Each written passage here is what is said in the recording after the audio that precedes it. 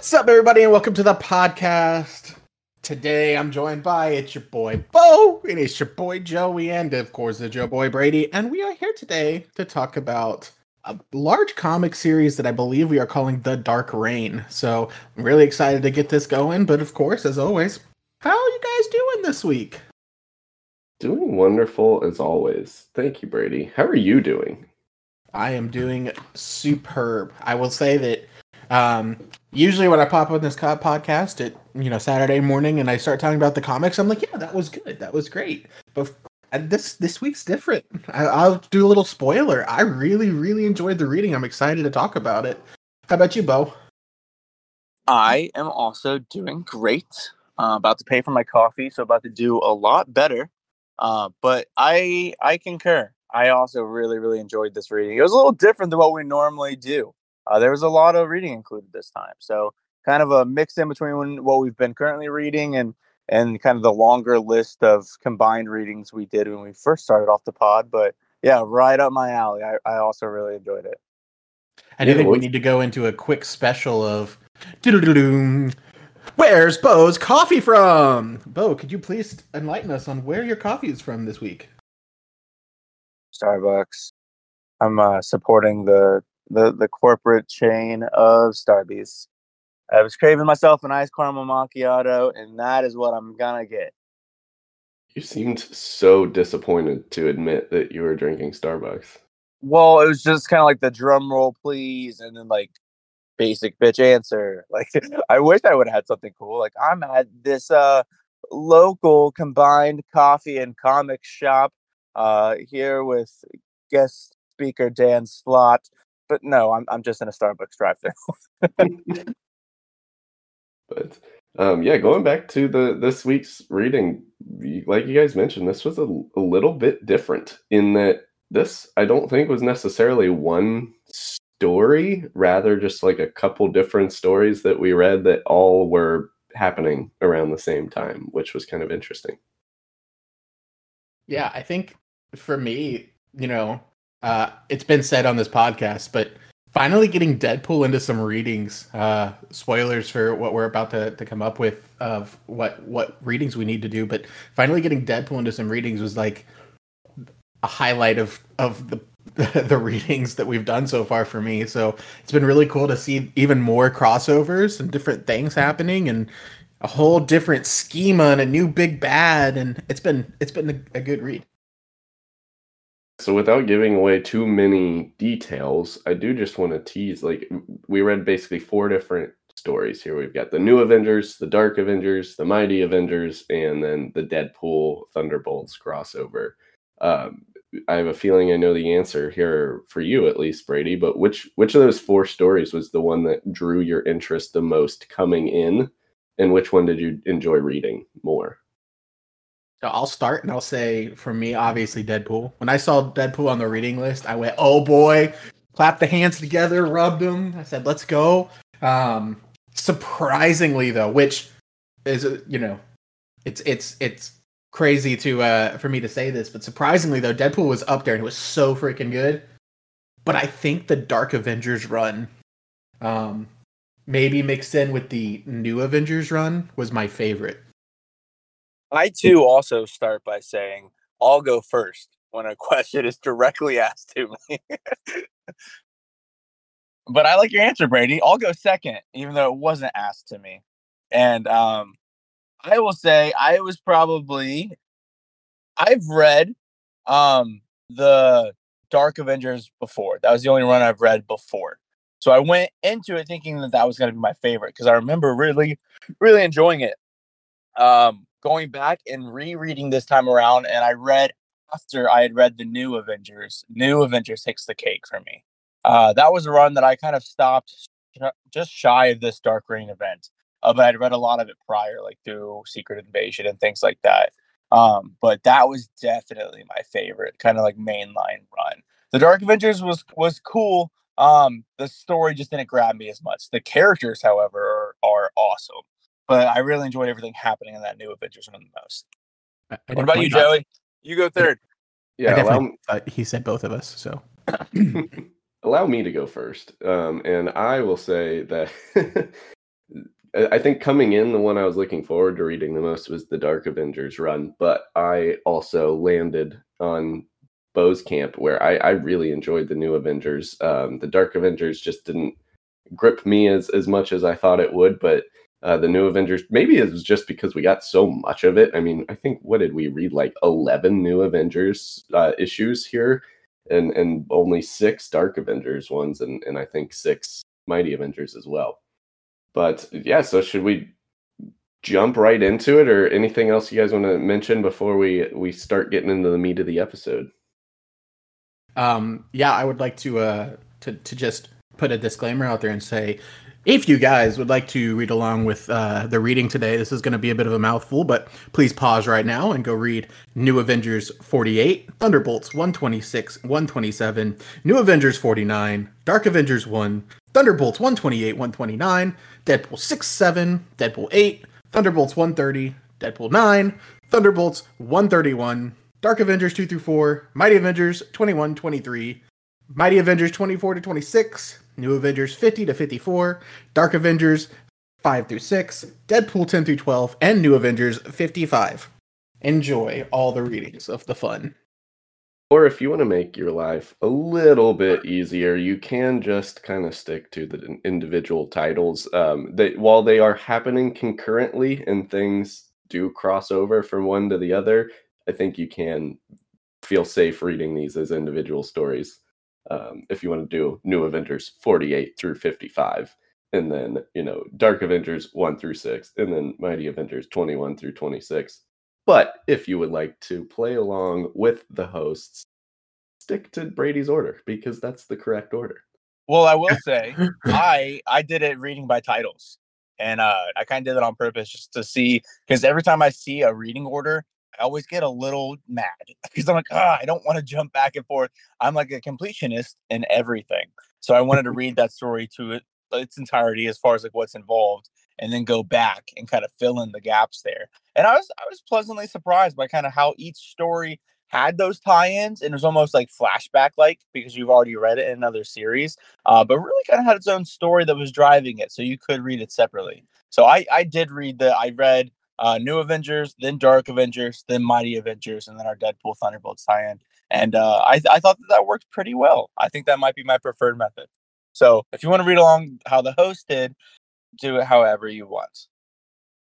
Yeah, I will say, I, on the other hand, Bo, prefer the complete other way.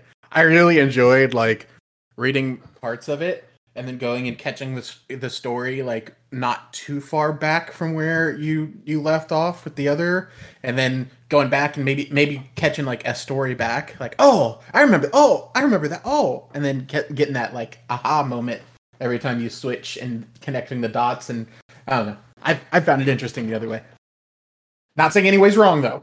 Yeah, I do think both of them have their advantages and disadvantages. I think the way Brady and I did it allows us to kind of keep tabs on where in the story we are at any given time, because we're reading kind of the actual flow of events happening.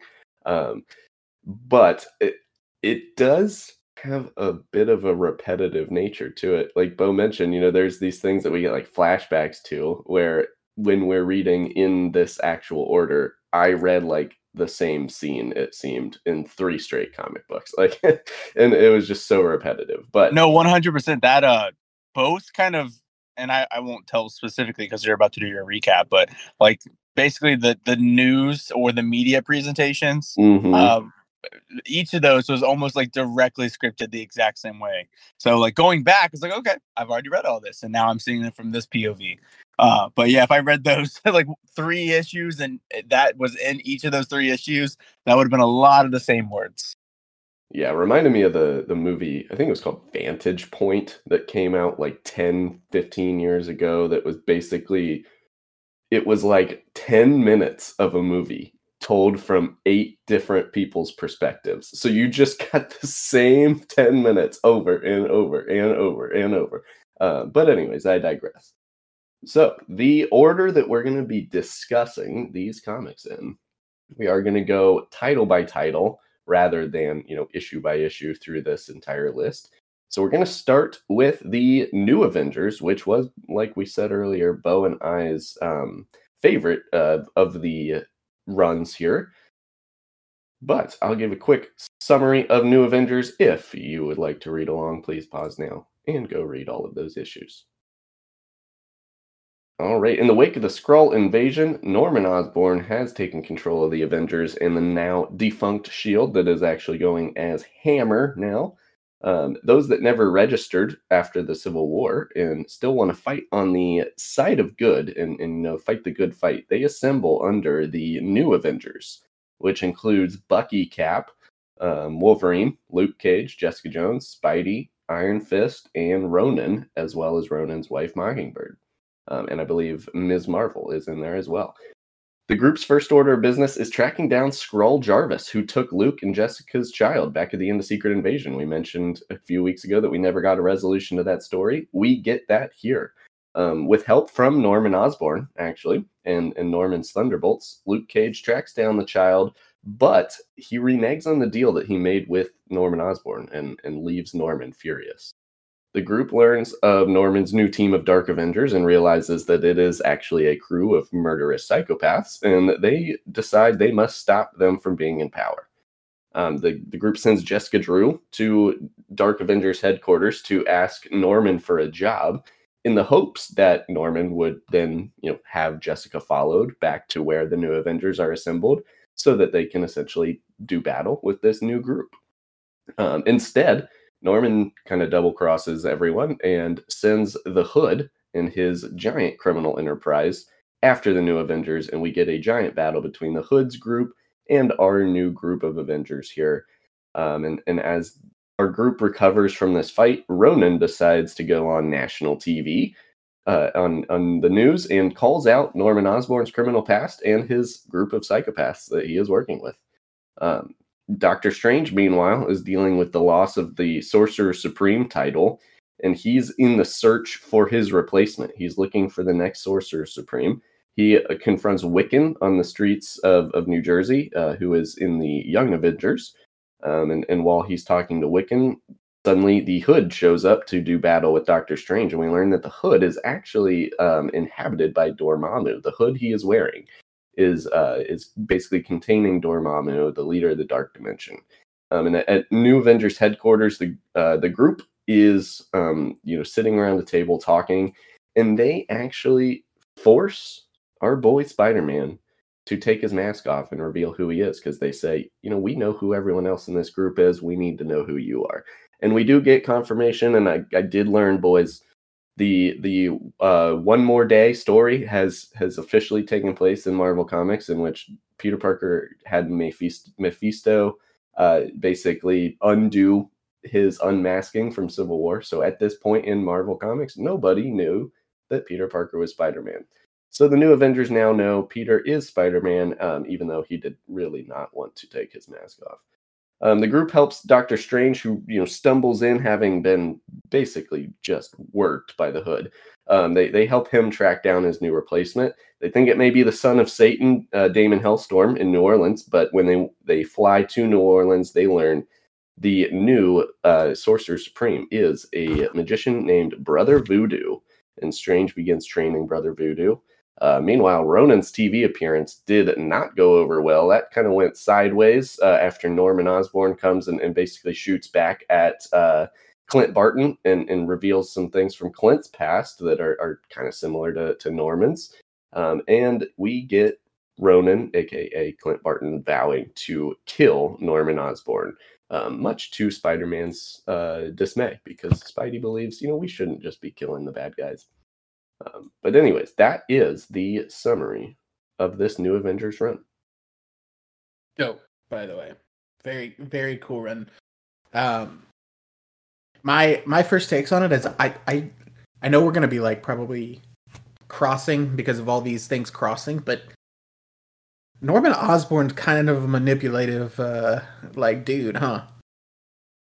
I think that is one assessment of Norman Osborn, and I think it's a fair assessment.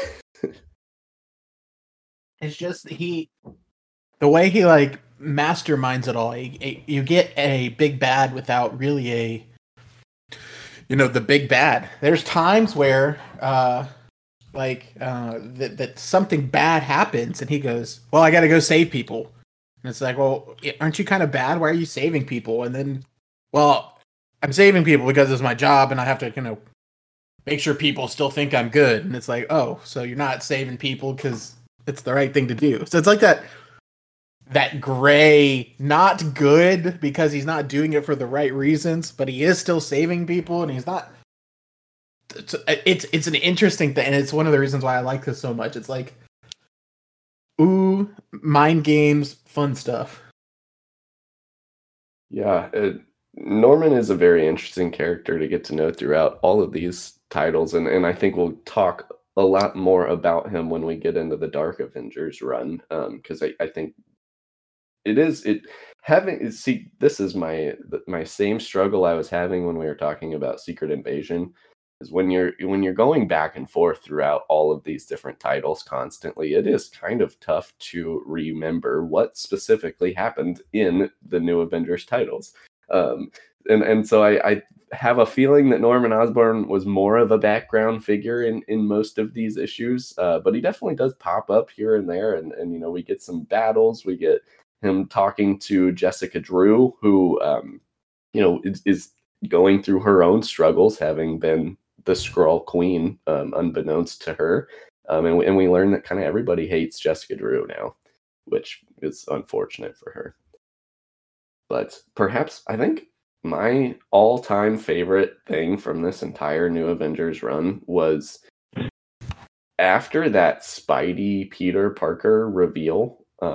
We learn that Jessica Jones went to high school with Peter Parker, and not only did they sit near each other in a class, she apparently had the biggest crush on Peter Parker. And Peter Parker's like, what?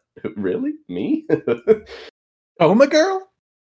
She was in love with him. She flat out said it. And the look painted on Luke Cage's face after that reveal was absolutely hilarious. And the only thing even more funny was kind of like the awkward conversation in the Quinjet right afterwards, where whenever this particular group of Avengers is in the same room, it is just the most hilarious sitcom style banter.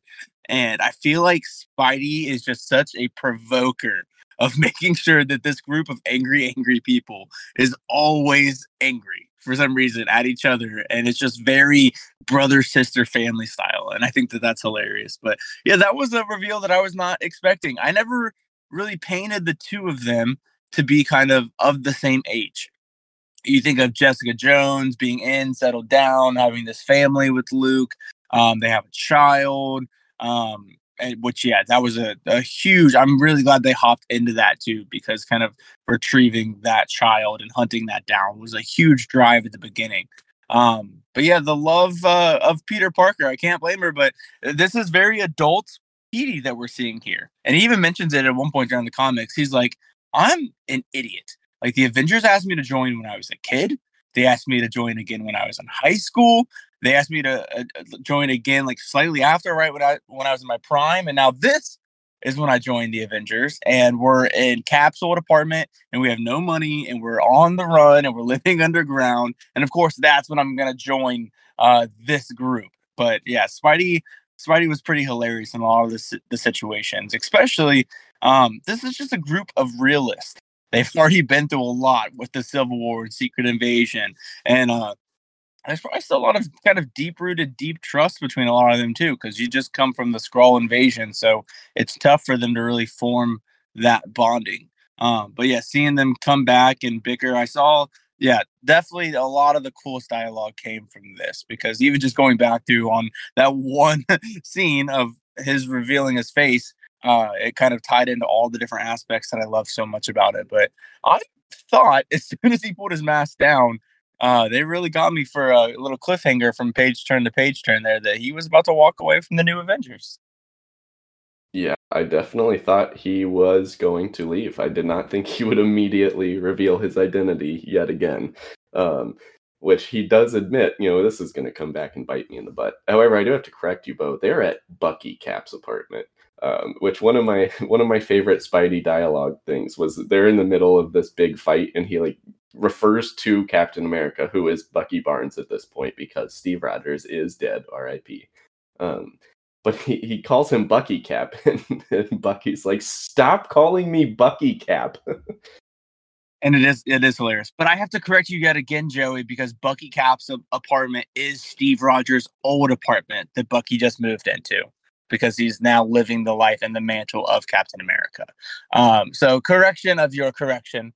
But yeah, I thought that was hilarious. From kind of an outside nerd world, collecting Marvel Legends, one of the biggest term that's floated around is Bucky Cap, because right before this new Vulcan mold, there was the Bucky Cap mold. They made this figure that was all new parts and pieces, and then they made like 10 or 11 different figures with the exact same mold that were like repainted and had different things on them. But Bucky Cap was the phrase that was used to describe his figure, and all the different parts and pieces that were put on it. For like Daredevil's another Bucky Cap mold, Hawkeye, Vision, all of those are on the same kind of mold that was reused for everything. And it was kind of like the gold standard for figures for a long time there. So I had never read Bucky Barnes as Captain America in the comics. I only knew the phrase from them referring to that figure and calling him Bucky Cap. So to see that show up was kind of, is meta the word for me? That's kind of how it seemed. I didn't know they called him that in the comics.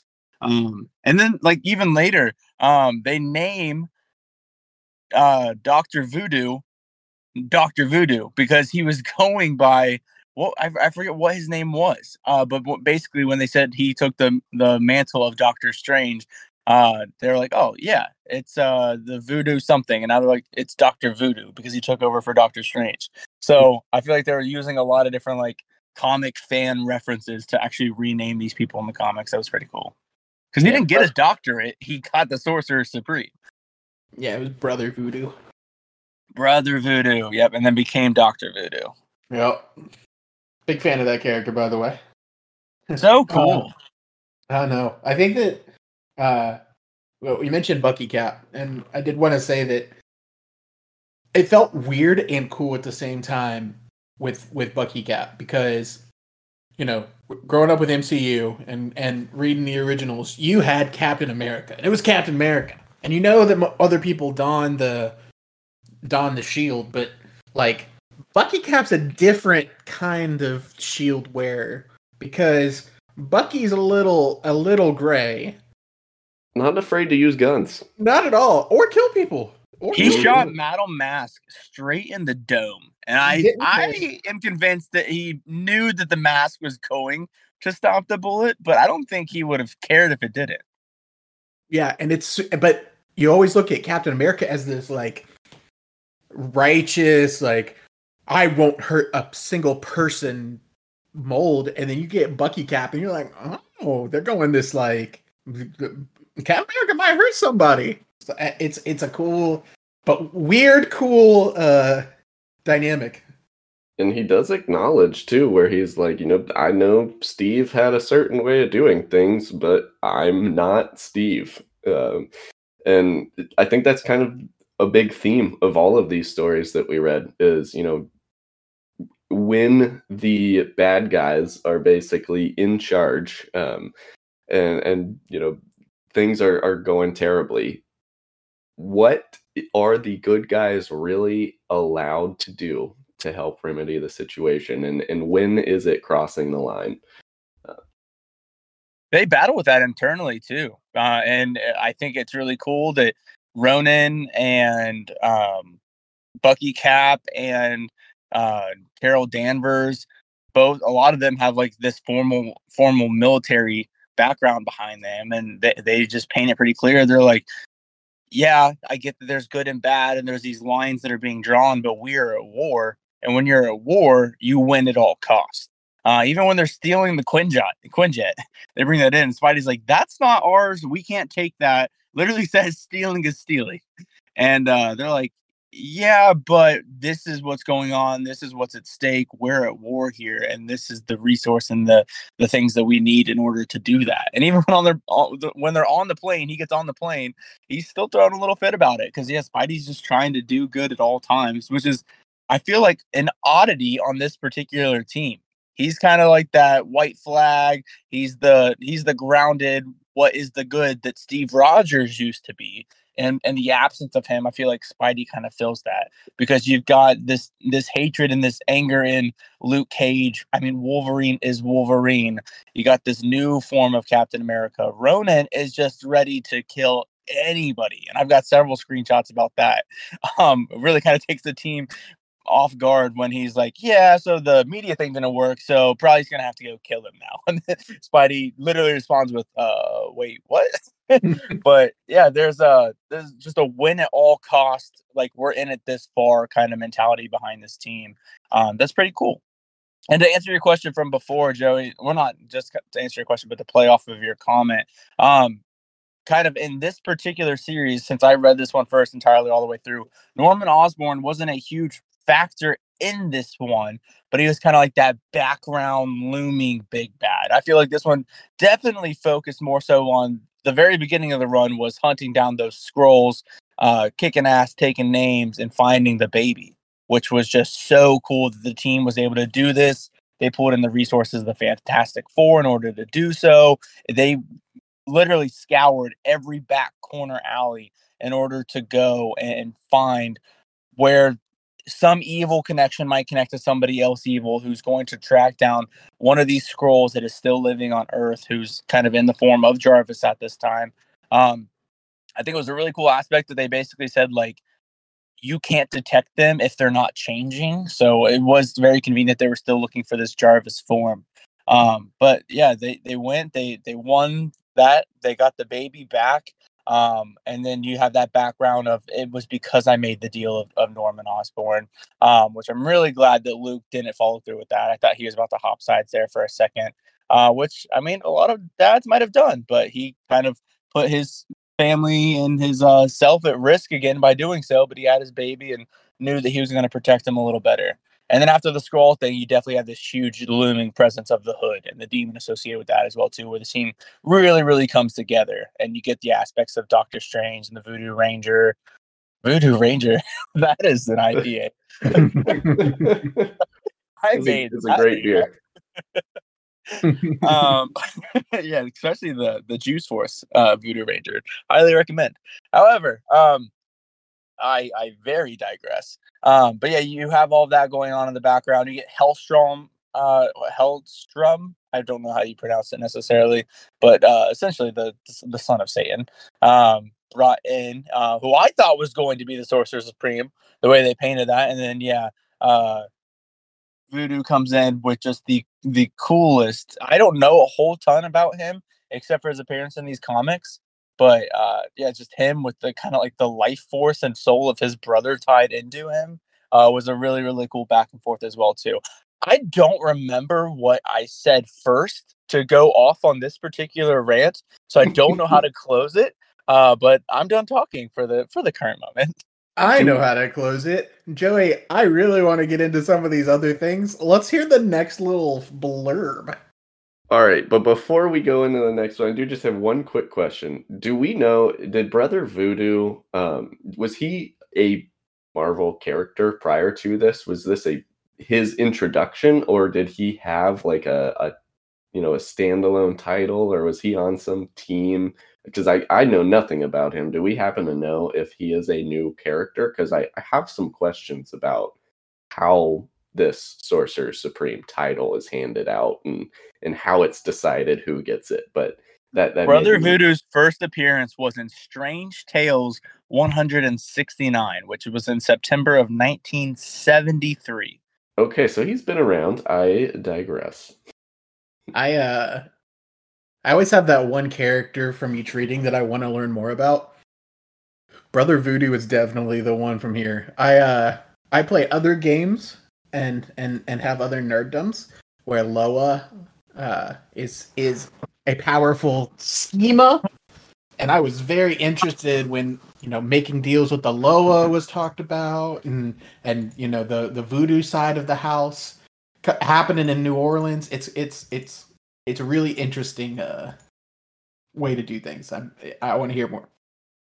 Right. Well, let's go ahead and jump into the next storyline. We'll maybe revisit Brother Voodoo in a future episode and as we learn more about him. But let's get into Dark Avengers, which is our second story of the day. We see Norman in the Dark Avengers in the aftermath of the Secret Invasion as he begins to take charge. He assembles a new team of Avengers, which has Bullseye acting as the new Hawkeye, and we see Mac Gargan's Venom as the new Spider-Man, Wolverine's son as the new Wolverine. We see the Sentry, who is battling, inner demons himself. We see Ares. We see Captain Marvel's son take on the realm of Captain Marvel, and we get Norman himself leading the charge as the Iron Patriot in one of Tony's Iron Man suits.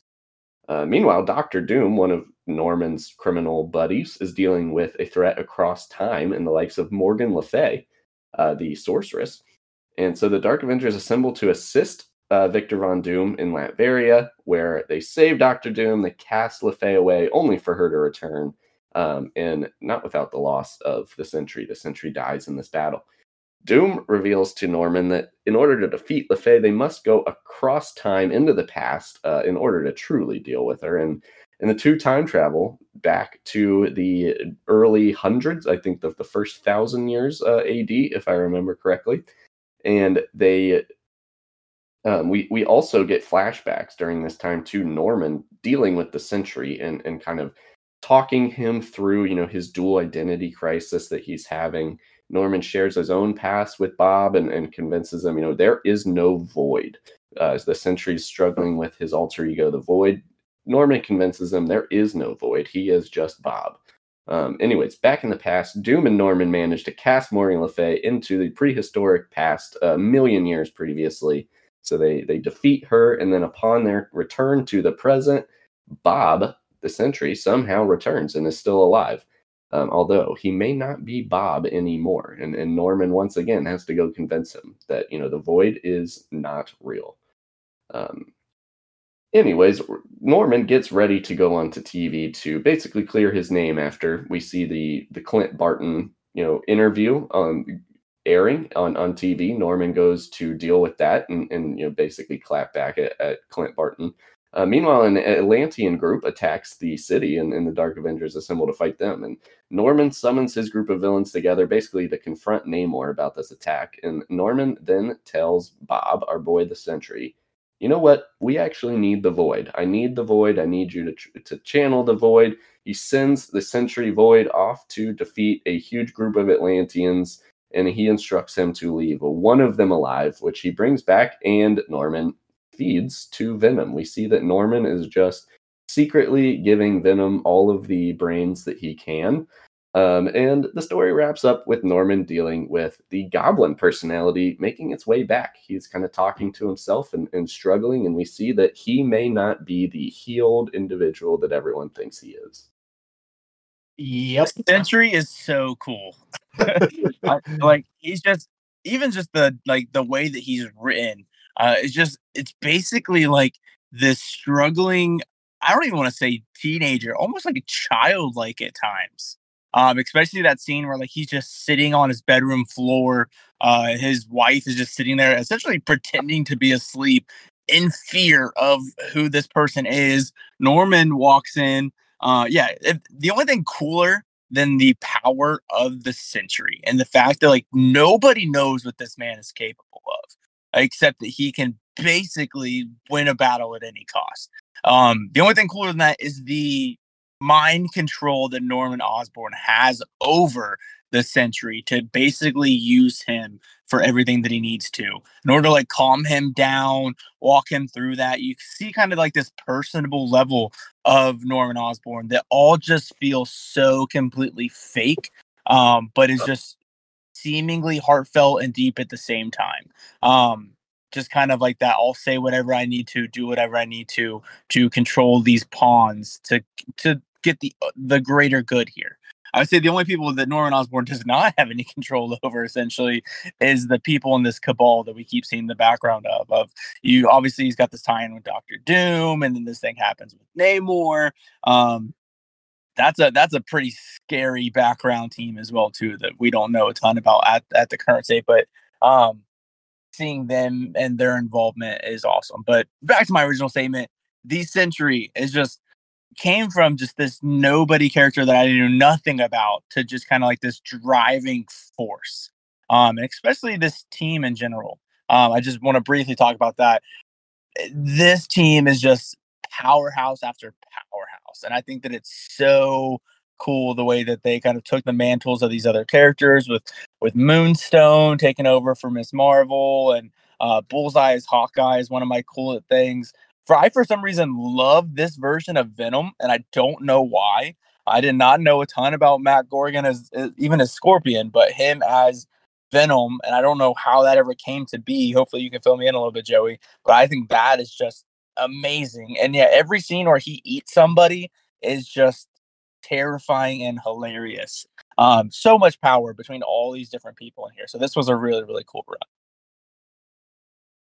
Yeah, and I think my favorite part about you mentioned the characters, but like I feel like they even embraced some aspects of the person that they're being, and I think that's why I like that Venom, is because he actually got some of Spider-Man's wittiness here and there, and you see it when he talks, and you're like, oh, that isn't Spider-Man sometimes, and it was cool to see that aspect of it.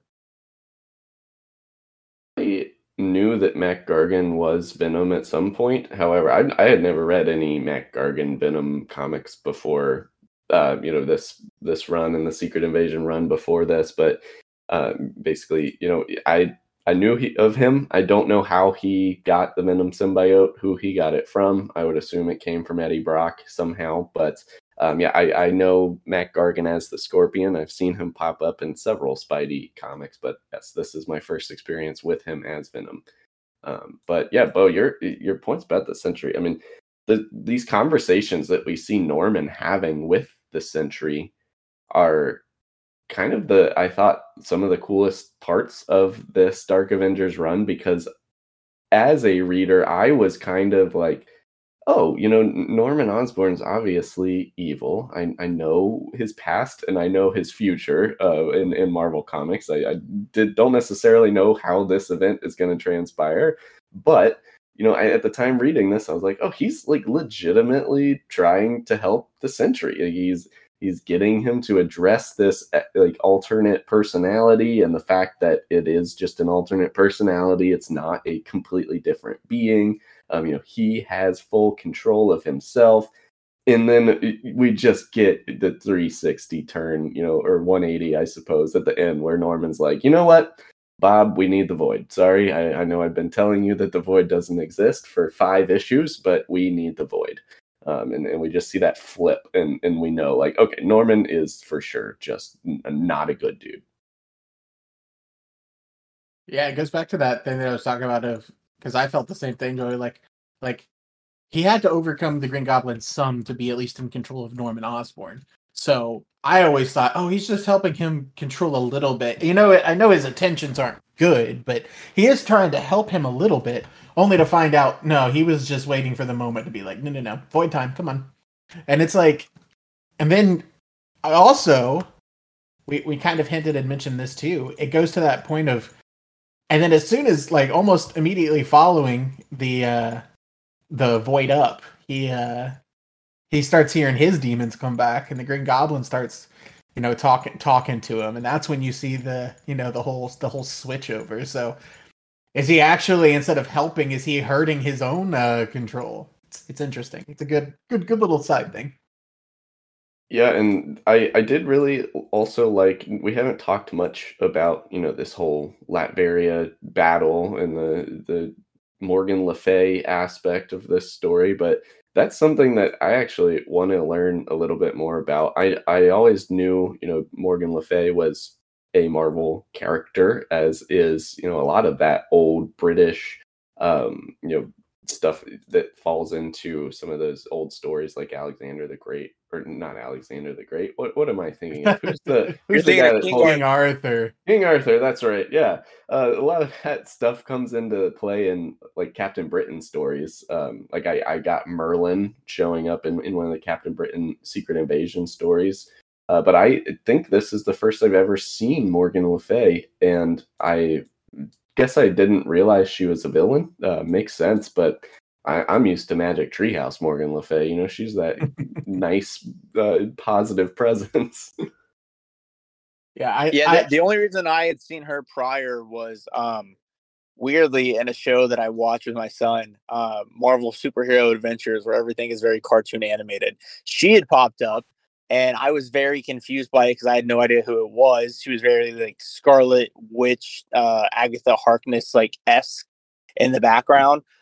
So I did some Googling, and then found out about the whole kind of King Arthur Merlin side of things, which I haven't read in comics except for this involvement here now. But yeah, the power between that and the battle between her and Doom was really really cool. I did not know how they were going to come on top of that one.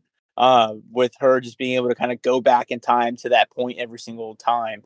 You kind of see Doom in a unfamiliar state where he's just kind of sitting there frozen, helpless, waiting for these people to come and save him. So that's not a Doom that I'm used to dealing with. And then again, Norman Osborn kind of that convinces him, sways him to be able to access his suit. So again, Doom kind of like admitting defeat or needing help in that situation is again very very tough.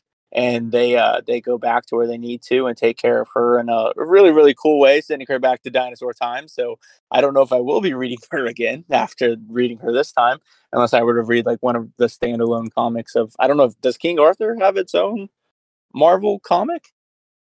I know I he's a pretty don't. prevalent character. I know there are some comics that kind of explore that realm. I don't know if it's necessarily like a King Arthur title, but I think a lot of the Captain Britain stuff crosses into that realm. I've got two questions following off of that. One, did he send her back in time? I know he said he did, but did he send her back in time, or did he send her to the Savage Lands?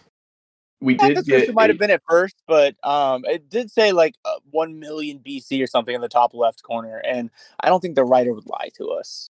yeah, it did give us a time stamp on that panel, which coincidentally, 1 million BC, that's the exact time that Bo, some of you and I's favorite current Marvel things with the Avengers storylines, with some of those old original Avengers that took place a million BC. Do you think we see Morgan Le Fay pop up somewhere in that current Marvel run?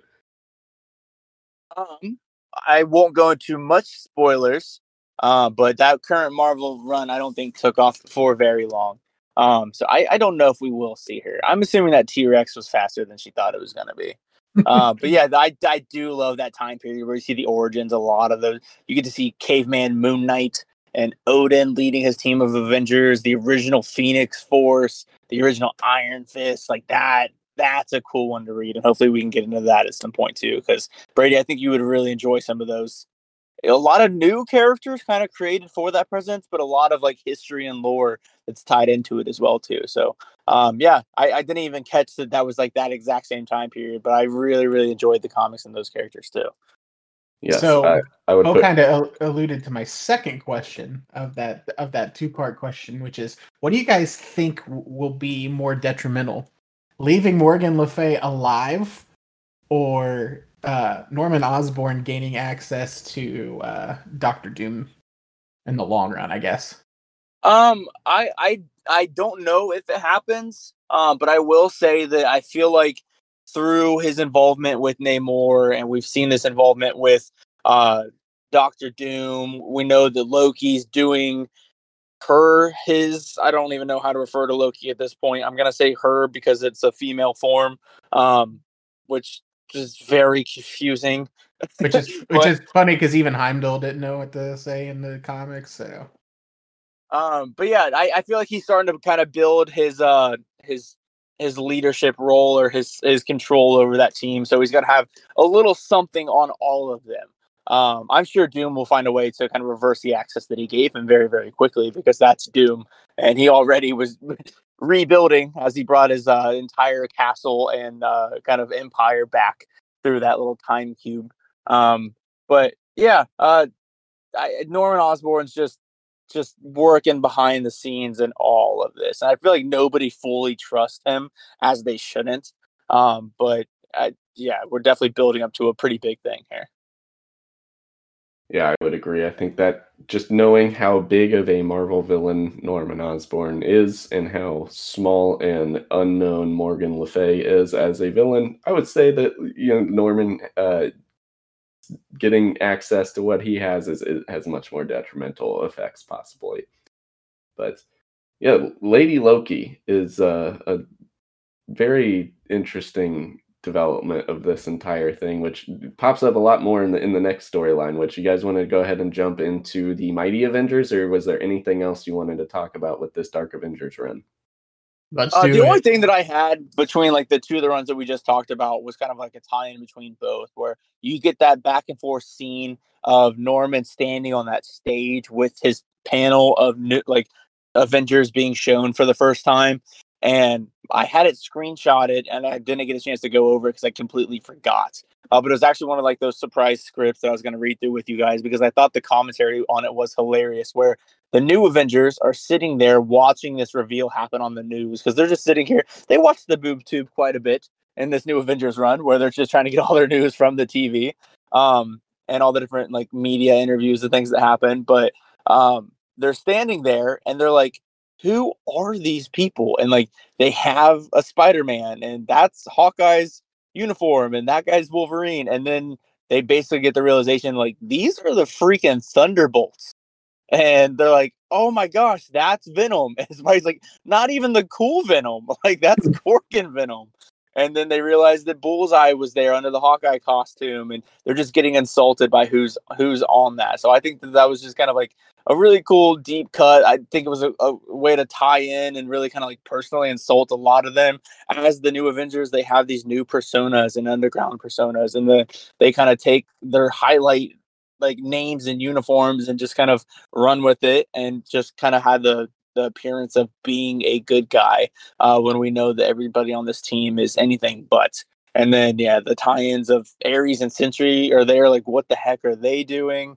Um, just again, the banter between the teams, both the new Avengers and the Dark Avengers in both of these runs was absolutely hilarious. And yeah, Brady, what you mentioned, they did kind of take on a lot of those personas where you see Venom literally hitting the quips and just saying like funny lines in the background, which I don't know Gorgon's character to be much of that, or if he was really just truly the Spidey of this team. And Ares was very, very Thor-like. And you see Norman Osborn trying to take the mantle of both Iron Man and Captain America, of the leader and the knight. And yeah, I've really enjoyed both of these, and happy to jump into the third here, Joey.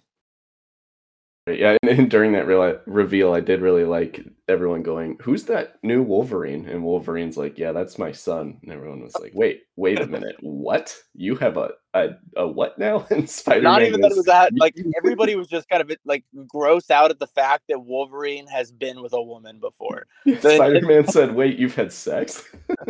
Yeah. Oh, all right. Well, let's get into our third story, the Mighty Avengers, which follows Hank Pym for the most part, and his group of Avengers. Hank has been similar to Jessica Drew, struggling with the fact that he was one of the big faces of the Skrull invasion. We had Skrull Hank kind of going on TV declaring to the world that the Skrulls were invading. So he's dealing with everyone kind of also hating him, similar to Jessica Drew. But meanwhile, Wanda Maximoff is appearing for the first time since House of M. She's been, disappeared for the last however long it's been since House of M. Brady and I were actually just discussing the timeline of Marvel Comics before we started recording and how convoluted and messy it gets. Nobody really knows how much time's gone by, but haven't seen Wanda in quite a while. She shows up, starts assembling together this new group of Avengers. We didn't just need two of them. We needed to have a third. And that's going to be this group, which consists of Young Avengers, Vision, and Stature. We've got Jarvis, we've got Hercules and Amadeus Cho, we've got the Hulk, and we've got Jocasta, who Hank has been kind of having a little weird flirtatious thing in the wake of his wife's death. Jocasta is basically the consciousness of his wife in this robot body. Weird relationship there, but then we get all of these, like I said, assembled under Hank Pym as the new Wasp. And Hank is convinced to lead this group, and they take on the Chaos God Now, can one of you please tell me if this is right? Is it Chthon? I think it's Chthon. I think it's a play on Cthulhu. Okay, yeah, I was gonna say it reminded me of like a a Cthulhu type thing, but yeah, I didn't know if I was saying that Lovecraftian word correctly. Chthon. Okay, so the chaos god Chthon, who has inhabited Wanda's brother Pietro Maximoff. Pietro, meanwhile, is basically contained within a book. Well, I think it was the Darkhold, if I remember correctly.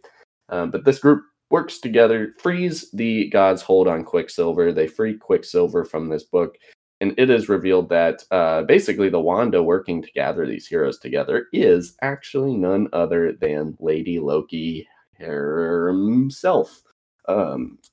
We are kind of thrust into a lot of this stuff. This is how Marvel Comics works, where characters exist and we jump into a story not knowing much about them. But we've got Lady Loki, we've got New Vision. I knew nothing about either of these people or why they are the way they are, but there we are. Quicksilver joins the group in an effort to get closer to Wanda. The group fights monsters as well as the Dark Avengers before escaping to a Pym pocket, which is essentially this other dimension that Hank Pym has created in like a tiny version of something. The science behind this made very little sense to me, but they get into this little pocket dimension, and their connection to our reality begins fading while they're in this little Pym pocket, and the group basically has to steal this much needed device from Reed Richards in the Fantastic Four because Reed refuses to give it to Hank Pym. Hank has had some anger issues and some other issues in the past. Reed doesn't trust him with this technology, so this group basically has to work together to steal this device from Reed and the Fantastic Four in order to save themselves. And they succeed in this, and Hank connects the device to Jocasta to the group thinks that he's killing Jocasta in the process, but she seems okay, and he leads them into the unknown, and basically we get a cliffhanger at the end of this Mighty Avengers story as Hank is leading the group into some unknown place. Yeah, so I will start by saying, Joey, as a board game aficionado that I know both of us are, I attributed the Pym Pocket to the magic elevator in Betrayal House on the Hill, where oh, that's a great comparison. It's a room that you go in, and it can just boop, and go to another location and then boop, and go to another location. It's always in one spot, but it can kind of go to these different areas and take over that space. That's how I did it. But I did want to also comment on, it felt weird reading the relationships and stuff and the things happening. Wanda comes back and Vision's alive, and I'm like, oh, Wanda and Vision are going to be a thing, not knowing, Wanda was actually, crazy Loki. So that's not the same Vision. But, well, then I realized it's not the same Vision. But then seeing Vision and Stature, which is Lang, the old Ant-Man's daughter. Cassidy. It's Cassie. It's weird seeing them as a thing when Wanda is there, because it's hard to disconnect Vision being Vision. But then Jocasta, I believe, and I might be wrong, but I believe Hank Pym refers to as his daughter because he created her, which makes it really weird when they kiss. So I know it's a consciousness of his wife, and that's why, and it's not really his daughter, it's not really his wife, it's just a robot that kind of is both because he's calling him that, but it's just weird. It's this weird dynamic through the whole thing, and that's why with this run, it just felt like everything just felt that little bit weird for those reasons, for this fact that you mentioned it, where Hank Pym is like, I'm not a leader. I believe Scarlet Witch came and said, "You're the leader," and he goes, "No, I'm not." And convinces him he's the leader, and he goes, "Fine, I'm the leader." And then he gets into a thing, and he's like, "All right, I'm the leader," and everyone's like, "No, you're not." And he's like, "Oh, I'm not, but I am the leader." And it's just this weird dynamic through the whole thing. Good story though. I think to sum up all of that is that Hank Pym has a really hard time making up his mind or sticking true to something. For example, I think the thing that insults me the most is the man cannot pick a superhero persona and stick with it for more than one comic run. He's been Ant-Man. He's been Giant Man. He's been the Yellow Goliath. Jacket. And now he's the Wasp and Goliath. I'm just like, there's a series where he just goes by Dr. Pym. And I was even more offended by that. I'm just like, dude, Hank, come on. Like, first of all, he's got more costumes than Spider-Man. I'm convinced. But yeah, it's a different name to go with each one of those. Yeah, way too many Hank Pym personalities. And Brady, you're not alone feeling weird, because if there's one character in this run that feels even weirder than you, I bet it's Jarvis. Poor Jarvis walks in on Hank and Jocasta more than once.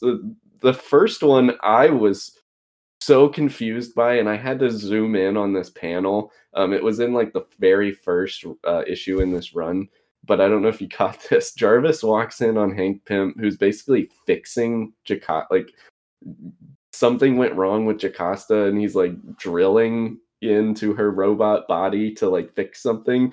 But the picture that they show to depict him doing this is like Jocasta laying on a table with her robot legs up in the air, split, and Hank just has a drill like right in where her private parts would be. And Jarvis walks in and is like, "Oh, whoops." Yeah, it's like that thing I was talking about. It's just, Hank's got this weird thing going on with Jocasta. The thing that he has to fix just happens to be in that area. It's just weird. It's just a weird feeling. Yeah, super weird. But overall, though, I do really like I think the Pym pocket, as weird and kind of not explainable as it is really interesting. And I think it makes for a really cool possibilities down the line with what you can do with a room that can teleport the entire room in it at any time. It's really cool. I'm a kind of a nerd for Pym tech over Stark tech, but I think there's a lot of cool things they could do with that too.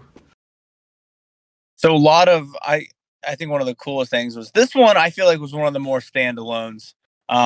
Where there's obviously the same tie-ins, but you don't get as much of I think the main back and forth between this whole Dark Reign for me was a lot of the New Avengers and the Dark Avengers and the battle that's kind of brewing between those, because there's a lot more Norman Osborn focused and things like that. Of these three teams that are referencing themselves as the Avengers, lineup wise, power wise, even just kind of cohesiveness, who was your favorite? Who would win? I mean, Bucky Cap for sure. That team is by far the one that that's the one I contributed to the Avengers, the actual Avengers. I think my favorite is definitely, the New Avengers with Bucky, Cap, and all of them. But in just like an all-out battle, I might have to give it to these Mighty Avengers. We've got Hercules. I mean, we've got a god here. I know that we have Ares on the Dark Avengers, but I've just never been a big Ares fan. We've got Hercules. We've got two brilliant minds of Hank Pym and Amadeus Cho. Like we get plenty of references to the fact that they are both top 8 smartest people in the world, which I would love to see the test in like these rankings. How do they know who is exactly the 7th smartest person in the world? You'd have to be a smarter person to know that. Only the top 8 people know it. That's fair. But then, we've got a Vision. We've got an Ant-Man of sorts in stature with Cassie Lang. I think just the power set on this Mighty Avengers crew is phenomenal. Yeah, Scarlet Witch, Viz, just a lot of big names here. And then a lot of cool people in that run as well, too, like Red Hulk, big presence of the Fantastic Four, which I always love when they're tied in, because they're usually off doing their own thing, but when you bring the Fantastic Four in, it's a cool tie. Really plays off of kind of that Hank Pym, even though he was a Skrull, and Mr. Fantastic relationship with the Minds, which was awesome. You get some like U.S. Agent in here, which is another really cool kind of dark take on Captain America. So you've got that presence as well. But yeah, the Avengers team specifically, I think is definitely one of like the more powerful ones. As much as I love the New Avengers, it's probably one of the weaker lineups. For sure. But I think just wanted to ask your guys' opinion on that because again, there's just too many people throwing that word Avengers out there without them all being together on one team, in my personal opinion. Yeah, and we didn't even mention the fact that there is also the Young Avengers masquerading around New York at this point. So yet another group of quote unquote Avengers. I think for me, one of the things that and hopefully, well, let's start with this. Hopefully, we've gotten enough of the recaps done that we can talk about this. But Joey and Bo, we might have different answers because of how we read it. But I was very disappointed to see Eric Lang in the bad guy Avengers at the start of the readings. But what the heck happens to him? He drops off like after the 4th comic, and then we don't hear about him anymore. Did I miss something? You said who now? Eric Lang? The funny Ant-Man. Oh, Eric O'Grady. O'Grady, that's it, not Lang. I mixed them together. So he is actually on the Thunderbolts at this point. He lost his Avenger title. Well, he didn't lose his Avenger title, but he was, in the initiative, and Norman basically recruited him for the secret Thunderbolts, which we'll get into in the next storyline. But we did get a reference from Cassie Lang, Scott's daughter, who I did think it was interesting having Wanda assemble. We find out it wasn't actually Wanda. It's Lady Loki pretending to be Wanda. But Wanda is assembling this team. And Cassie Lang is like, guys, she killed my dad. Like, Scott Lang died because of Wanda Maximoff. And now Cassie's like assembling onto this Avengers group under her, which is just really interesting to get her, dynamic throughout this. But she did mention in one of these issues, hey, I've met that current Ant-Man, and that guy's such a tool. Mm-hmm. Yeah, it's interesting, and it's just I wanted more of him because I was like, oh, the bad guys have Lang or have Eric O'Grady, the Pym people who are the probably Stature was the witty one for them. The Bucky Cap group has Spider-Man. Like, they all have the witty character that's gonna crack a joke. I was so excited for it, and then Thunderbolts got serious, and I didn't see him after that, and I was like, oh, something must have happened that I missed. No, these Marvel characters just change teams more often than Kevin Durant, man. You never know where they're going to be at any given time. Fair enough. All right, well, on the next recap, Joey? Yeah, any last thoughts on Mighty Avengers, Bo? No, Joey? No, not necessarily. Yeah, again, it was almost kind of, I don't like using this word because it is its own thing, but it was kind of filler for me. My biggest reason, I feel like the Dark Reign, just kind of a team, was the New Avengers and the Dark Avengers, and I've said that a couple times already. But it almost felt, filler is not the word I was looking for. Very almost kind of tie-in, where it wasn't like the main driving force of the story for me or my personal interest. But it was cool to see some more of that background going in during the same time period. Well, speaking of filler, let's get into our 4th and final storyline of this run here, which is the story going back and forth between Thunderbolts and Deadpool. So we got a kind of crossover story. Like I mentioned last week, Marvel loves to do this where they'll print, part 1 of a story, and then you pick up the next issue and it's part 3, and you're like, wait, where's part 2? Because you have to buy a separate title to get the full story. But we get this run following our Deadpool story from last week that almost made it into our MCU entry. It actually lost to Thunderbolts, which is great that these two stories are tying into one another. But this deals with the fallout of Deadpool after Secret Invasion. Like I mentioned last week, Deadpool was infiltrating this Skrull ship in order to steal biological data on, how to kill this Queen Skrull, which he was supposed to be sending to Nick Fury, and it got intercepted by Norman Osborn, allowing Norman to take down the Skrull Queen. And as a result, Deadpool did not wind up getting paid by Nick Fury. He didn't complete the job. Fury didn't get his intel. Deadpool, little pissed off because he did not get his money from Norman or from Fury, and he blames Norman Osborn. So he's got a vendetta against Norman. So we get to watch Deadpool team up with Taskmaster to basically infiltrate the Thunderbolts and convince Norman to pay him, I believe, the amount of $100 million, which he changed on his ransom note from 10 million to 100 million. Love a good Deadpool ransom note with just like things crossed out as he willingly, at a whim, decides to change his mind. But he has Taskmaster basically pretend to be him, dresses up in a fake Deadpool outfit, infiltrates the Thunderbolts, has some fun battles with the Thunderbolts. We get a great relationship developing between Deadpool and Yelena, the Black Widow Part 2. We know her from the Hawkeye series on Disney Plus. She is now the leader of this Thunderbolts team that also has, like we mentioned, Eric O'Grady, as well as a few other shadowy figures. This group was put together by Norman kind of in secret. He's basically using them to do these like more illegal, shady activities that he can't send his public Avengers team to do. And so we see Deadpool and Taskmaster infiltrate this group. Taskmaster gets caught. They believe it is Deadpool. Deadpool comes and rescues him, but in the end, Deadpool does eventually get his head decapitated. However, we learn that him the Deadpool appeal does not rub off from Black Widow very easily, and she seemingly sews his head back onto his body, saves his life. He does remain alive, and he escapes with Norman Osborn's gold card. He basically goes to an ATM, withdraws as much money out of Osborn's account as he can. It's just enough to pay Taskmaster. Deadpool's still not quite where he wants to be. He's at least paid his accomplice off. And we get one more, fun romp of Deadpool, going after these Thunderbolts, going after Norman Osborn again. I don't necessarily remember exactly how this story ends, but that is my plot summary of Deadpool and Thunderbolts. She does love me.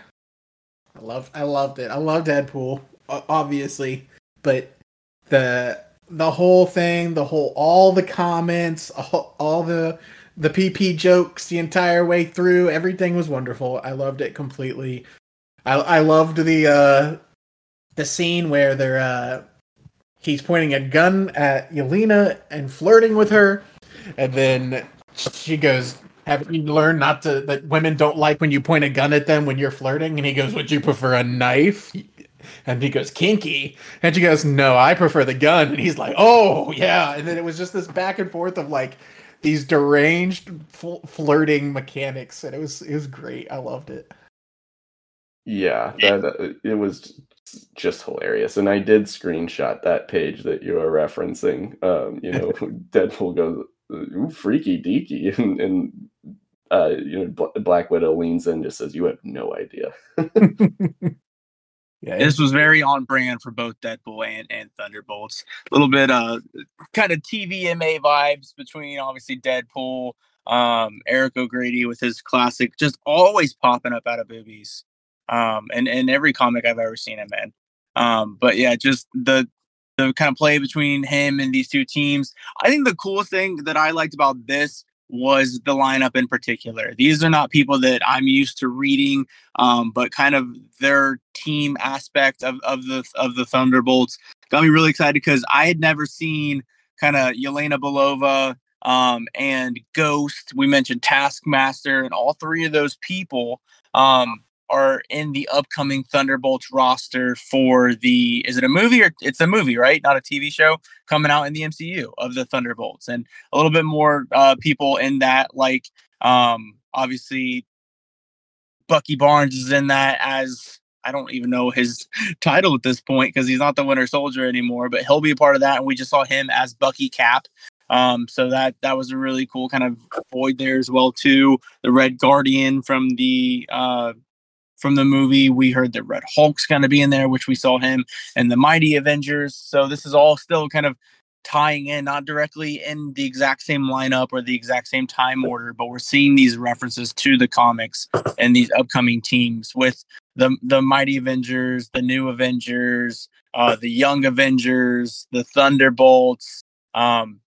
the one thing that's kind of missing from all of this is that overwhelming, just kind of Norman Osborn post-Secret Invasion and into Dark Reign. It's kind of seeming that's where the MCU is going, but we haven't seen really kind of this universe's Norman Osborn, except for what happened in that Spider-Man where he was brought in from another one. So interesting to see if we'll kind of get finally a Green Goblin Norman Osborn in this universe as well too. That'll be interesting for sure. I like I said, I've been a big fan of reading this because I think this is what I kind of wanted, because this is as close to this comic run, this Dark Reign comic run, is as close to what I think the MCU is going for as it can get for me, anyways. I mean, and I think that's even more prevalent in this Deadpool run because there's literally the exact like opening scene for Deadpool with the pizza box and the delivery guy, like to a T, that's in the Marvel movie, so, or the MCU. So it was really cool reading it and seeing how it could connect. What are the odds that in Deadpool 3, the movie, we get the meat suit that Deadpool uses in this? In his fight with Bullseye, he creates this meat suit while they're in a butcher shop. Basically just dons a giant pig, all the meat from a pig, wears the head on his head, uses the meat arms and body as like a shield.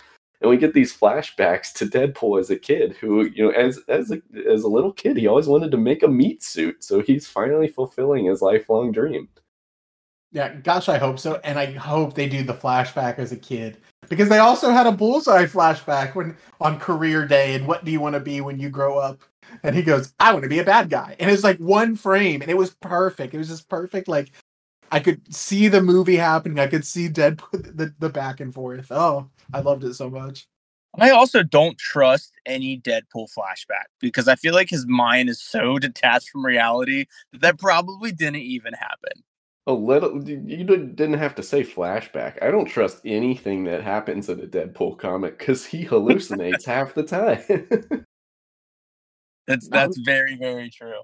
100%. And even when we got the classic Arrowhead scene, his brain was like not functioning, and he's still talking to it like it's a thing. It was great. That's all. That's all. That's all. It was great. I loved it.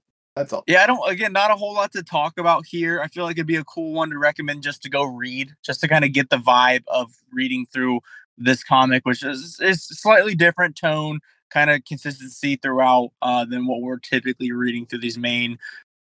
Like this was also very tie-in for me because this isn't kind of, you don't usually have the Thunderbolts or Deadpool leading the driving action of the story for these crossover events. So kind of seeing their play throughout all of this was very cool as well. Very much its own story, its own adaptation, not usually directly involved. But to see these other teams, kind of see the wider Marvel universe and comics at play is always cool. Seeing different writing styles and different art styles. Holy cow. I'm going to say something. I don't know if it rang a bell to you guys. I have a screenshot if it didn't. There was, in the Dark Avengers, a panel where basically it cut from the art style that I'm used to what looked like it was like a attempt at CGI, like 3D, like it was like a panel from a video game where everything looked completely 3D. And I was like, what just happened? I was like, oh, okay, they switched artists halfway through. The rest of the story is going to look like this. And then it was right back to normal. I know the exact moment, and it was a close-up on a girl's face. I forget who it was. It was Moonstone as Miss Marvel. Yeah, there you go. So I knew the exact moment because I thought the same thing. I was like, that's an interesting artistic approach. I do remember seeing that. I don't remember why it was so different. Was it like a flashback or something? No, it was like directly in the middle of the battle of her and them as a team fighting the Red Hood. And it's just like a swift punch to the face and then a couple gunshots. But it's just like literally looks completely different than the rest of the comic. And every other comic that we read, it was that one panel. I've never seen anything like that. I could be wrong, but I think this could be linked to like a different Marvel comic run, like this Ms. Marvel comic run, because that art style does seem very similar to one that I remember from a Ms. Marvel story from the Secret Invasion story. So this could just be like, this is an Avengers run where all these characters tend to have their own comic books going on, and we get this one page where we're getting basically Ms. Marvel or Moonstone's thoughts. So for that portion of this comic, they revert to the art style of her comic book. I don't know that that's true, but that could be the case. One other awesome panel that I have screenshot referencing the art style that we didn't talk about because it's not relevant to the story whatsoever. But as Norman Osborn kind of throws that device or medication or whatever he throws in Gargan's mouth as he's this huge monster venom to make him take the shape of Spider-Man in a human form. As soon as he dons kind of like that black suit approach, he hits that same classic kind of like jazz hands pose from Secret Wars, where he gets the black suit for the very first time. And I thought that was so cool. So I have that screenshotted. I don't know, again, if you guys caught that same reference, but I was like, this is another throwback. Marvel loves to reference itself in past comics, and that was a really cool kind of way for the artist to do that. Yes, that was pretty cool. And talk about, gosh, the Venom Spider-Man pill, like, this is what I like to refer to as convenient science mumbo jumbo. Like, what the hell is this pill that Norman has suddenly developed that will allow Venom to just look like Spider-Man? Oh, you mean Norman Osborn just happening to figure out the cure for cancer? Oh yeah, which we didn't. Did we just pass over that too? Even talk about that in the Deadpool run. Yeah, Deadpool has this cancer that's intricately linked with his superpowers. That kind of he needs the cancer in order to live at this point. Otherwise, these powers would basically like eat him and take over, and like it would be uncontrollable. And he's like, yeah, to kill Deadpool, we're just going to take away his cancer. And everyone's like, wait a minute, you cured cancer? Is this reference? Well, because again, there's so much too where like, as he's first taking over what was Shield and now becomes Hammer, she's like, okay, we're getting rid of everything. Tony, what are you going to do now? He's like, we're going to use all of my designs. We're going to push them through 100%. And she's like, your designs? He's like, yeah, I'm a little bit of a designer and a engineer myself. And I mean, Norman Osborn's he's no joke when it comes to minds. Is he on that top 8? I would highly doubt it. I don't have the list in front of me, but I do know for a fact Moon Girl is on there. Moon Girl's pretty dope. She's very, very cool. Does she exist in Marvel Comics at this time? She does not, correct? She's very new. I think she is part of that like relatively recent, like post 2010 when we got like Ms. Marvel and Miles Morales. I think Moon Girl's a part of that kind of like because she's also like 8 years old, and we're reading like early 2000. Well, yeah. So I don't think she even was born yet. Well, again, it goes back to the messy timeline that is Marvel Comics. A little peek behind the curtain. Brady and I were just talking about the shifting timeline that Marvel has, where basically where we are in the comics is about 15 years from Fantastic Four #1. So while 50, 60 years have passed since that issue came out, only 15 years have passed for these Marvel characters. But, they just kind of shove that aside, the fact that, like, all this time's passing, but not actually passing. So, for our fans at home, obviously, it would be stupid to not reference this list directly, since this is our third time bringing it up. So, I have for you the top 10 smartest people in the Marvel Comics universe. Any guess? I'm not going to have you guess all of them, but any guess at who comes in number 10? Number 10. Or actually, no. Each of you give me a name that we haven't discussed here already today. Do you think is also on this list? Tony Stark. Well, Reed Richards has to be on there. Those were great guesses. Yeah, it throws me back to where it like kind of Hank Pym, And then Reed Richards and Tony Stark are sitting in that room, just kind of battle of the minds during that secret invasion. Again, one of them was a Skrull, but yeah. So number 10, Peter Parker. Wow. The man himself. I mean, we know that he's no joke when it comes to mind, but he's in the list of the top 10. I mean, our guy developed web technology in 2 panels, so makes sense. True. Peter Parker, quite the guy. And that was just the start for him. Number 9 is Henry McCoy, or Hank McCoy. Those that are not familiar with that name, that is the Beast of X-Men. That one also makes sense. We know that even in the MCU, he's constantly putting on his glasses that make him look and actually 100 times smarter than he was in Beast form. So it makes sense. Fun fact, in the current X-Men run, Hank McCoy's actually like the big bad. Like the Beast is like one of the ultimate villains of the X-Men universe right now. So he's no longer cute and fluffy. He is mean and fluffy. Big mean guy. Number 8, I think we've already referenced. Joey, guess. Amadeus Cho. Yeah, he references himself as the 8th smartest. Number 8 is Amadeus Cho. Another fun fact about him, Amadeus Cho becomes a Hulk. Have you guys ever read a comic where he kind of takes on his Hulk form? Negative. I've never read one, but I did know he did become a Hulk form of some kind. Yeah, he's actually part of the Champions. This isn't in here, so I'm not reading anything like completely factual, just from my past. He takes on a Hulk form with kind of like the same mutation, but like is just completely in control. He sports a faux hawk the entire time. Very, very smart dude. I believe for a while he actually goes by the Totally Awesome Hulk, and then takes on the mantle of Brawn is his name. But yeah, pretty cool. He's on that Champions team led by Miss Marvel, Miles Morales, Young Nova, Young Vision. Very, very cool team. Again, kind of a direction we see Marvel and the MCU going right now. Number 7, just a little bit ahead of him, but kind of working on that same Mighty Avengers team is Hank Pym, Ant-Man. Again, we know that the mind of Ant-Man is no joke. Any surprises there? Nope. And I believe we did get that referenced in this comic that Hank Pym just barely edged out Amadeus Cho. That's why he's 8 and Hank's 7. Another big green guy, but most likely not in big green form, a mind above Hank Pym. Number 6 on the list is Bruce Banner. Somebody we haven't seen a ton of, but again, in that Mighty Avengers team just had so much brains on it.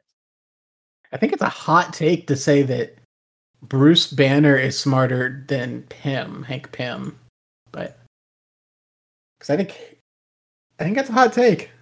Well, I think it's because, honestly, in comics, we don't get so much Bruce. When we're reading, especially these big crossover events, we get mostly Hulk because that's who's needed in the moment. But, I mean, yeah, Bruce, there's no... He's just kind of got the brains behind the bronze. And obviously, I think one of the smartest people in probably MCU working in the background as in the current state is Bruce Banner.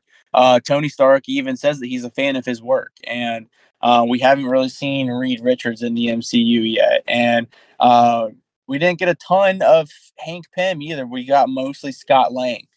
So he's one of the big minds kind of in what we're familiar with in live action as well, too. Kind of keeping on trend with that, right above him is Tony Stark. So probably lower than I thought he was going to be, coming in at number 5. What are you guys' thoughts about that? I thought our top 3 was going to be Reed, Tony, and Moon Girl. I'm surprised he was 5. I'm interested to see who else is on this list then. There's a couple names on here. One that I don't know if you guys are familiar with, but I'm very excited about. Number 4. We didn't mention him yet, but you can't not mention him. It's Victor Von Doom. I figured Doom would be up here. A little bit of a cheat to include both him and Reed Richards. I believe they're the same person. Or is he Franklin? The Doom storyline and timeline is confusing. Wait, what? You're saying Reed Richards and Doom are the same person? Yes, I believe so. That there's like this connection between Doom being like a descendant of Reed Richards, or like a Reed Richards from another timeline, or something along those lines. Doom messes with time a little too much. I like it where they basically went to college together and they were rivals of the minds. That's my favorite past version of them. I was also caught off guard when he said that, Bo. I was like, wait. Following Victor Von Doom, we've got our top three. Kind of staying within that bloodline, we have yet another Richards. I don't know if you guys are very familiar with her, Valeria Richards. She is quite the prodigy. I mean, she's even in all of this one kind of that just does not have the power that her family does, but her power is her mind and her intelligence. And we did see, I think in the Mighty Avengers that we just read, there was a panel where they're like, oh yeah, Valeria just like created this new form of canine AI technology. And she's like playing with a robot dog. And they're like, wait, isn't she like 2? Yeah, she is extremely smart. The kids of Valeria and Franklin are no joke, and pretty cool additions to the family aspect that is the Fantastic Four. When I first was getting into audiobooks, I listened to kind of that future apocalyptic war version of the Avengers, where the only Avengers left are Star-Lord and basically all the heroes have died, and the remaining people are Hawkeye, Star-Lord, Black Widow, and Wolverine. It is a very, very cool story. Kind of Doom and the rest of the villains have taken over all of the world, and one of the leading people in that is Valeria Richards. She was one of the people that were spared as the rest of the Fantastic Four was absolutely killed because they were going out and killing people with powers. And her rise to kind of show her incredible intelligence was very, very cool. She's an adult throughout all of that. She actually ends up being invincible as well too. Like, she is immortal and cannot die, which I don't know if that's from the comics or was directly just canon for this. But it was pretty cool. But yeah, very, very smart person. Number 2 is Lunella Lafayette, aka the girl with the big old red dinosaur, Moon Girl herself. Moon Girl is awesome, and I gotta say, I was so disappointed that show came out as like a cartoon for 3-year-old children. I thought it'd be like a cool little story, but it's just like a very young child's cartoon show. But yeah, I don't know if any of you guys watched any of that Moon Girl show. Yeah, I think the comic itself was very targeted for kids when she first came out as well, too. Very kind of like Miss Marvel-esque. But even, yeah, we didn't get a Miss Marvel style Disney Plus. We got kind of like a Teen Titans Go looking cartoon style. Which, yeah, I haven't watched. My kids haven't watched, but I've seen like previews and stuff for it. Lot of high action going on with that really didn't kind of draw my interest. But as far as the character goes, her involvement, like, I remember reading her in the 2015 Secret Wars, which is just her. I mean, her like latent, like kind of inhuman abilities, and her ability to like link her consciousness with the Devil Dinosaur, who's just a cool character in himself. Very, very cool. But yeah, no joke about her intelligence there. Number 1, the one person we haven't talked about yet, but we have talked about, just haven't listed him, Reed Richards, the smartest man in the Marvel universe. Any upset opinions about that? The only reason I'm upset is that MCU hasn't done him justice. That is all. Because I do agree with it from a comic standpoint. For sure, he is definitely the smartest person, and he knows it too. I mean, he's got a bit of an ego. We've talked in the past about the fact that he named himself Mr. Fantastic. But even again in this Mighty Avengers run, I think I sent you guys a screenshot as I read this part of the comic. But we get Henry Pym asking Reed Richards for this device that he needs to basically save the group of Avengers' lives. And Reed's like, no, Hank, I'm not giving you this. You're unstable. And Hank's like, this is based on Pym particles. This is my discovery. And Reed goes, yeah, it might have been your discovery, but I know more about them than you. And then we get the Hank Pym going, you know what? It's on, bitch. So yeah, that was not a segment that I planned on including, but I'm glad that we did. Some honorable mentions going back to the top 15 include Otto Octavius, or obviously Doc Ock. Shuri is on this list as well too. Shuri being the younger sister of Black Panther, soon to be the Black Panther herself. The leader is on here, a pretty big Hulk villain with a big old cranium. Also on here is, I just scrolled past it, the High Evolutionary. You had a very cool mind there. And Creator of Adam Warlock.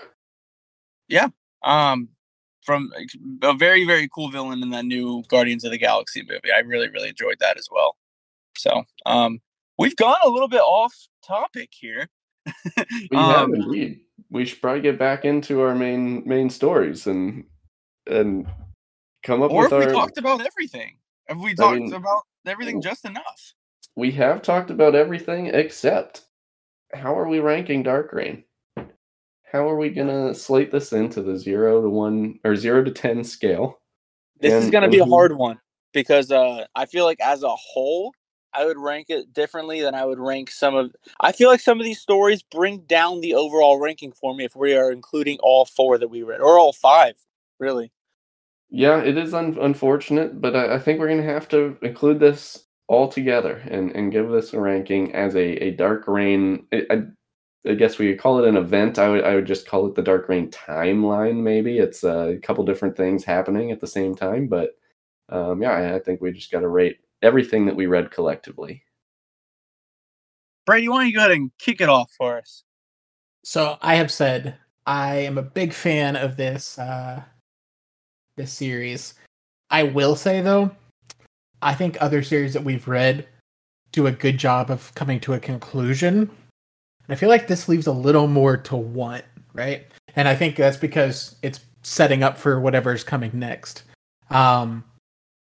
I want to see Norman Osborn snap. I want to see the Avengers come back to power. I want to see all this stuff that I'm sure will probably happen in one way or another, or something will happen with it, but it hasn't happened yet. That being said, I truly did like reading it. I liked the Deadpool tie-ins. I loved the witty comments. So I'm going to give this a solid 8.5.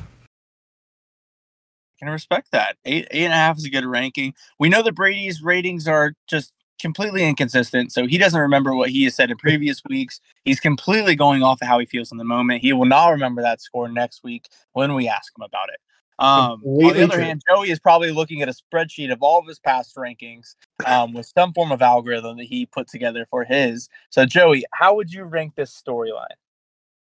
I think that this was enjoyable. I thought it was a lot of fun. I thought it was cool to get, bounce around between these different stories that are all going on, in the wake of the Secret Invasion, and we see them cross over a little bit, but also, get 3 or 4 separate stories, which was kind of cool to read all at once. But to your guys' point, it doesn't necessarily wrap up in some clean fashion like we get with the actual, events that have their own title going along with it.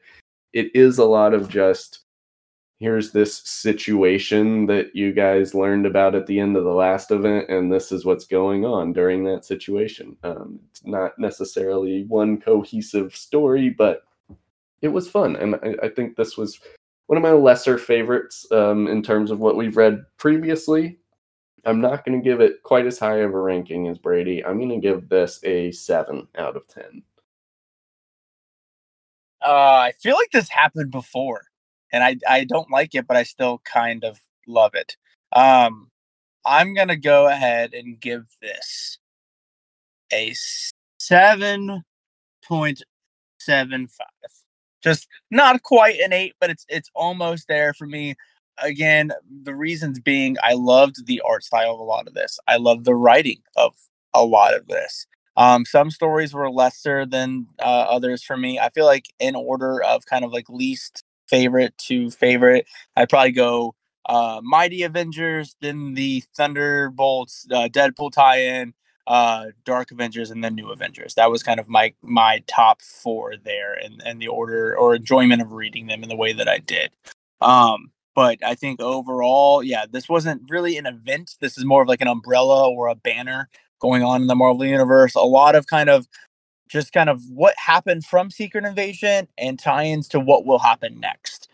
There were 4 kind of like separate battles or events that happened here, and probably way more, all under that Dark Reign umbrella. So if we kind of chose this reading order just based off of preference, but we really could have read anything under this umbrella and probably could have got a whole different effect with very slight tie-ins of what's going on. And kind of essentially, this is a tie-up and a shift of power.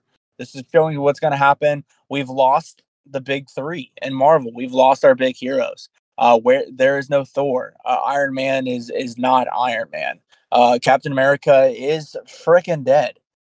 So it's what happens, who rises to power. I think that's why there's so many different Avengers teams too, because truly the Avengers that we are seeking for, what the Avengers need, none of these are really truly meeting that.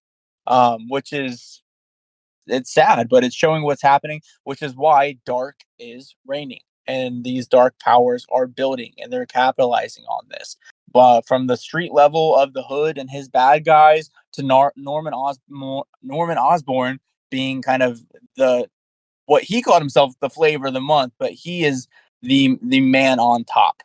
As referenced by everybody else, he is the leader. Kind of capitalized on that split moment in time, and he's taking over all of this.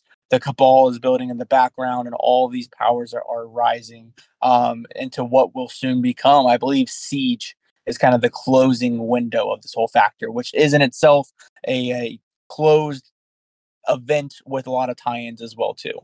So we will be moving over to Siege here soon with our next reading order.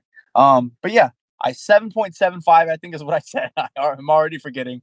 But that's how I would rank kind of what we read here today. If it would have just been kind of ranking New Avengers or even just New Avengers and Dark Avengers, I probably would have come in a little higher. All right, so 7.75 is Bo's ranking. And favorite characters. Let's start with Bo. You ended the last one. You can go first on this one. Go ahead and give us your favorite character from all 4 of these stories, if you had to pick one. Okay, I apologize if I had a bad service spot here. I am currently mobile. My favorite character, we'll try to keep this short and sweet, of all of this, I'm going to go with leading the action and not necessarily comedic side of things, because I could very easily pick Spider-Man. I could very easily pick Gorgon Venom. I loved both of them a lot. I really, really love the Sentry from this run, and I'm just walking you guys through my process of elimination here.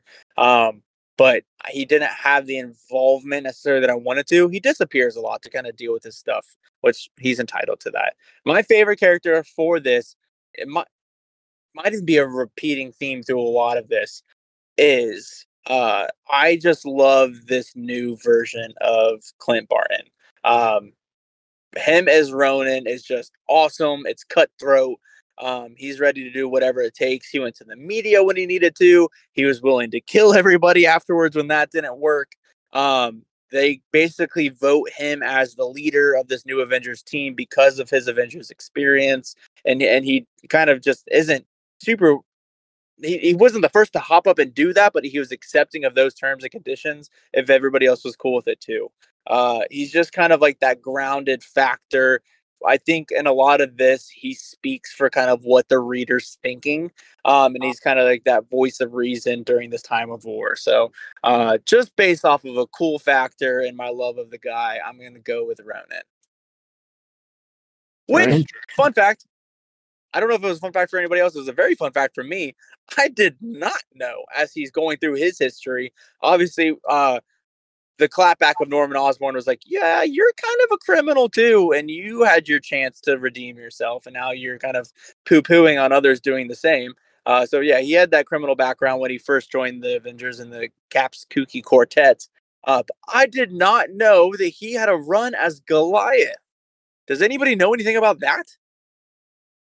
Aware of that, but I don't know too much about it.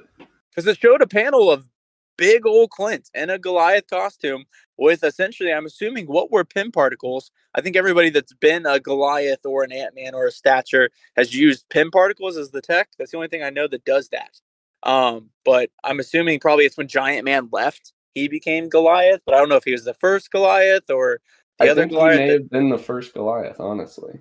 I could be wrong about that, but I'm fairly certain that's right. I'm gonna have to do some more research on that because I think that's cool.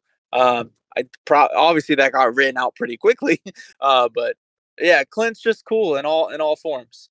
He's getting close to Hank Pym with the amount of times that he changes his name now that he has that Goliath too, but not quite there. He's still in the cool range.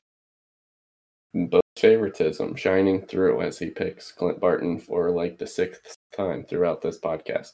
A little bit of a controversial pick this week. I mean, I will say Clint's a little rash and quick to action this week, and everybody else is not super thrilled with him about it. But not a bad choice, Brady. Where are you going with your character?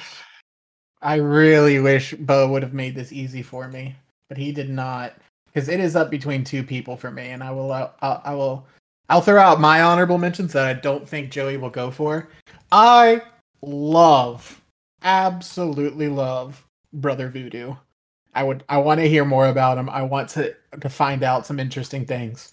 But I also really want to call out the low-hanging fruit and say Deadpool was amazing. Deadpool was amazing. I love it. I loved getting into it. I loved hearing it, but I feel like that would be too bait. And then like I've said, I did like the wittiness that Bo talked about with Venom and with Eric O'Grady and all this fun. But I'm gonna stick to what I've been doing and go with the villain that actually is the interesting character development of how it's going to roll and how it's going to go. I'm going to pick Norman Osborn again as my favorite character. It's such an interesting thing that they're building with him. He's this mastermind that is just coming up with all of this all these evil schemes. He's manipulating not only the Thunderbolts or not only the council, I don't forget what they call themselves, but they mentioned it a couple times. The Cabral is what they call themselves.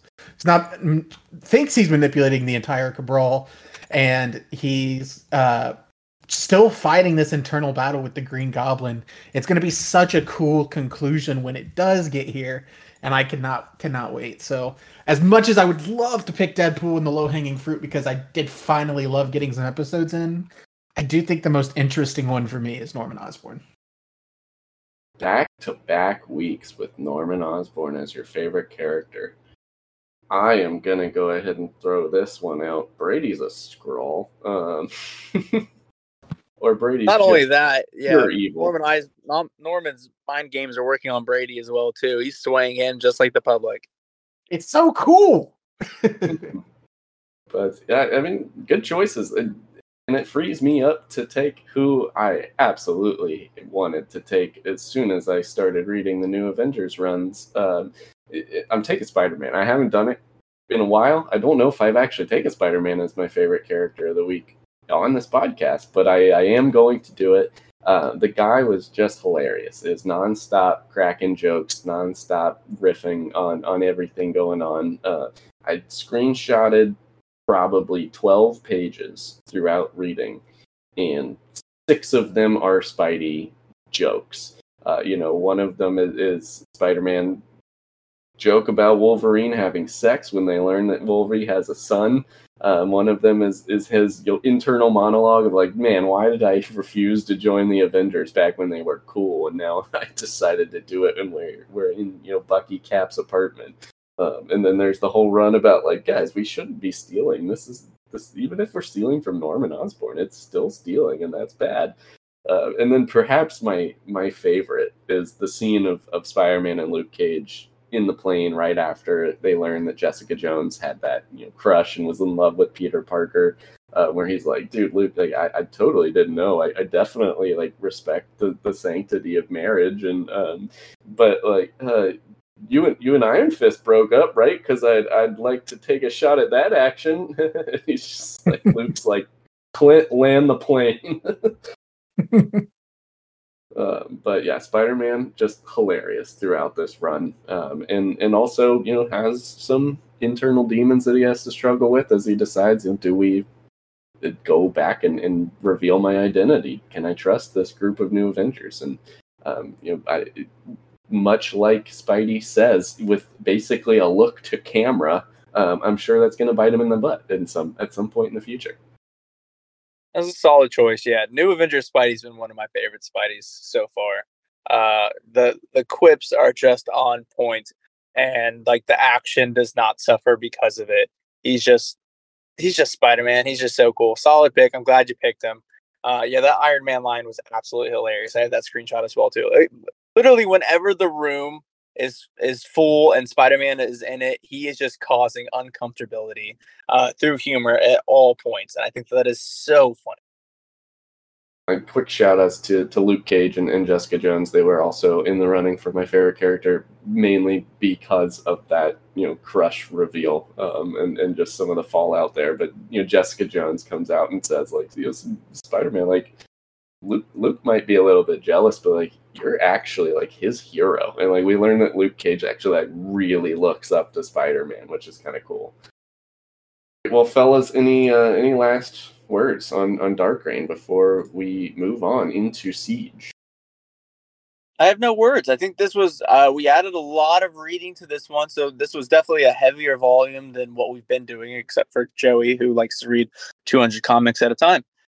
So I think we're going to go back to a little bit of a lesser pace here with this next one. Siege is very quick. I think it's literally only 4 books in the main line.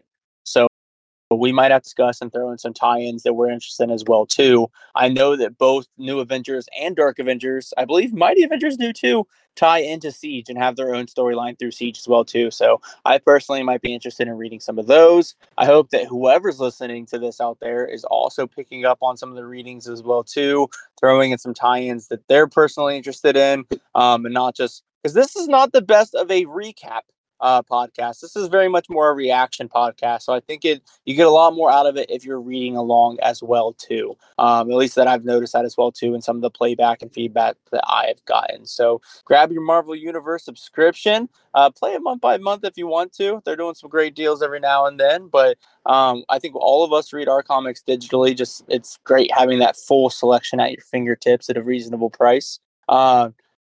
Use Comics Over Coffee as your promo code, Comics Over Coffee 23. That's not a thing. Don't try that. You'll get a frowny face. But yeah, definitely. Dang, eventually. Maybe next time. Yes, I mean, the Marvel Unlimited, like I said, not a sponsor, but like Bo said, quick, easy, affordable access to comics. If you are trying to hunt down these comics in physical print, these are going to run you $3-4 an issue at least. So just this run alone probably would have cost you $60 to go out and purchase these physical copies if you're able to find them, which is tough. But Marvel Unlimited, $60 pays for a year of a subscription. So, get in there, read all the comics you want. And if you read more than like 10 issues of comics throughout the year, it's pretty much paying for itself. But again, not a sponsor. Great. Well, Brady, any last words from you? And if not, you want to send us home? Last words are go enjoy the reading. It was a lot of fun. Look forward to the next thing. And as always, signing off. Have a great week, and we'll catch you next week. See ya. Bye, guys. Thank you for listening to another episode of Comics Over Coffee. Please be sure to join in again next Saturday morning for another exciting episode. If you have questions for the host or would like to be featured on an episode, please write into comicsovercoffeepodcast@gmail.com. Special thanks to my fellow co-hosts Bo and Brady, and a very special shout out to our artist Emily Rich.